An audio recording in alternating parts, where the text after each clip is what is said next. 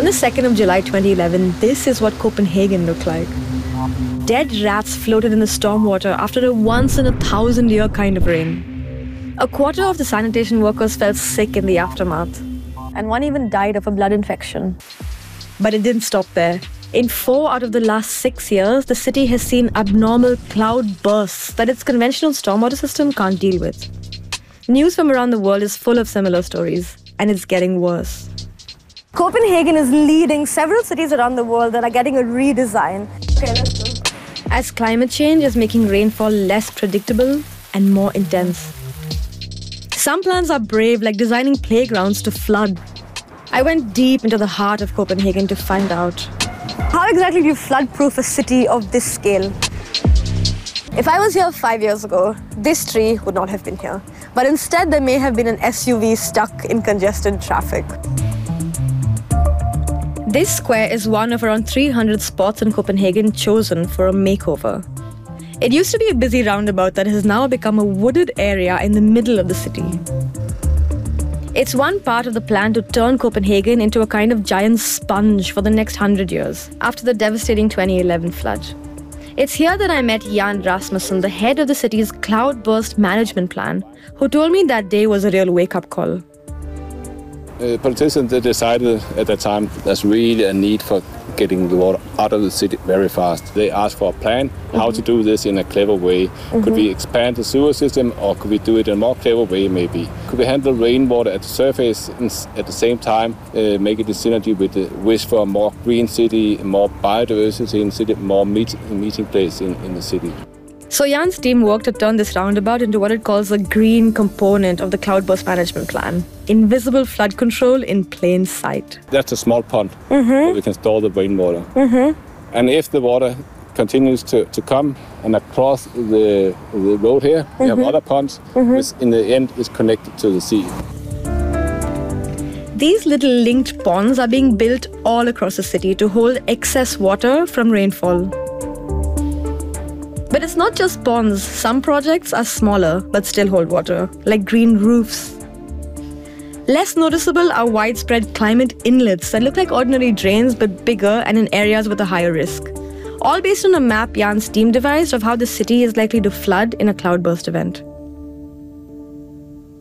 Much of the 2 billion or so euros given to the water department is going 20 meters underground into the backbone of the project, the tunnel. With this kind of dense urban area, you cannot solve the problem just with green solutions. This is Jess Clausen-Kaas, who works for the city water department on a giant tunneling project. And it was 500. You can do all sorts of things on the surface. And all this, you can remove maybe 30, 50 millimeters of rain. But if you're getting 150 or 200 millimeters of rain, you need a big system to really transport water away. There's no way water can get into the harbor without making a tunnel like this. The new tunnel network is 3 meters in diameter and runs for 18 kilometers across the city. The tunnels will carry water from the ponds and the roofs towards the harbor. But they serve another function for the rest of the year too. Water can be stored here instead of in the sewage system and slowly released into the harbor.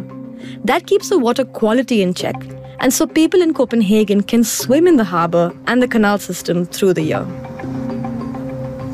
And the tunnels step in again in a storm. If you have a heavy storm where we start getting flooding in the streets, we just open it up and it can transport all the water through the pumping station into the harbor. Okay. So it will simply empty the streets. There will still be water in the streets. I mean, it's not completely dry, but we'll go from between half and 1 meter down to 10 centimeters, 20 centimeters maximum. And how much water can this whole system deal with? The amount of water that can be transported in the system is determined by the pump station you have at the end. And the pump can deliver 20 cubic meter per second. 20,000 liters per second, or however you will express it. And as soon as you have a storm alert and you start getting water in the streets, it will start and it will just keep emptying.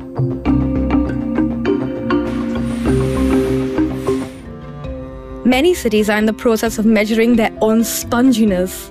Not every city has as much free space or is based near a coast. Some are much more dense and still developing. So many are calculating how to climate-proof themselves based on their own differing needs. Beijing, for example, has a water shortage problem, and its design relies on retaining water. China is actually leading the world with over 60 of its over 600 cities planning a redesign. Zhengzhou city allocated nearly 800 million euros to the project over 5 years and has built green roofs and rain gardens, but it still struggled with flooding in 2021 because it's not easy.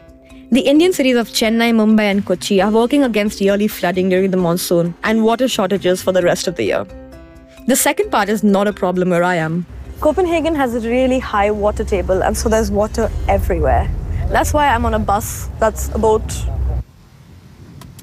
I'm on my way to an old park in the center of the city called Parken that integrates both green and grey infrastructure. This park works on 3 levels. The first is a rose garden, under which water from the surrounding areas is stored. This storage can also function as a water resource during dry period for the park, to keep the park clean. If this storage tank is filled, we'll start filling the sports ground you see over here. This is at a lower level than everything else, so it can receive water easily and be filled up as soon as the water starts to overflow, when it could look like this. And then there's the wall. When there is a massive cloudburst, a wall comes up here to close off this compound, and this thing behind me will turn into a giant basin that stores the water runoff. A few of the projects have been financed by taxpayer money, but most of the funding is linked to consumption through a levy on the water bill of homes and companies. And if the cost explodes too much, then we'll say, okay, we don't do it, but then there might be some more damages locally. And you inform the citizen that they have to protect their buildings. But even with this much investment, adaptation to changing rainfall can only go so far. Would this tunnel kind of be able to handle the worst case scenario in terms of flooding and storm water? You have to decide what size of storm, and there will always be a storm that is bigger. That's it. So it's a probability, and there's a prediction of climate change and how often will this happen. Yeah. But there's always will be a rainfall that could be even bigger. So you're never protected 100%. But it gives a certain protection from a certain probability, and then you would lose so much. So your investment is compared to your risk of loss. And that's the size of investment we are making. That might sound like resigned pragmatism, but Copenhagen's been implementing its cloudburst management plan for more than 10 years. Other cities are no doubt watching very closely, weighing up the cost of investing now to lower the loss and damages climate change is likely to bring around the world.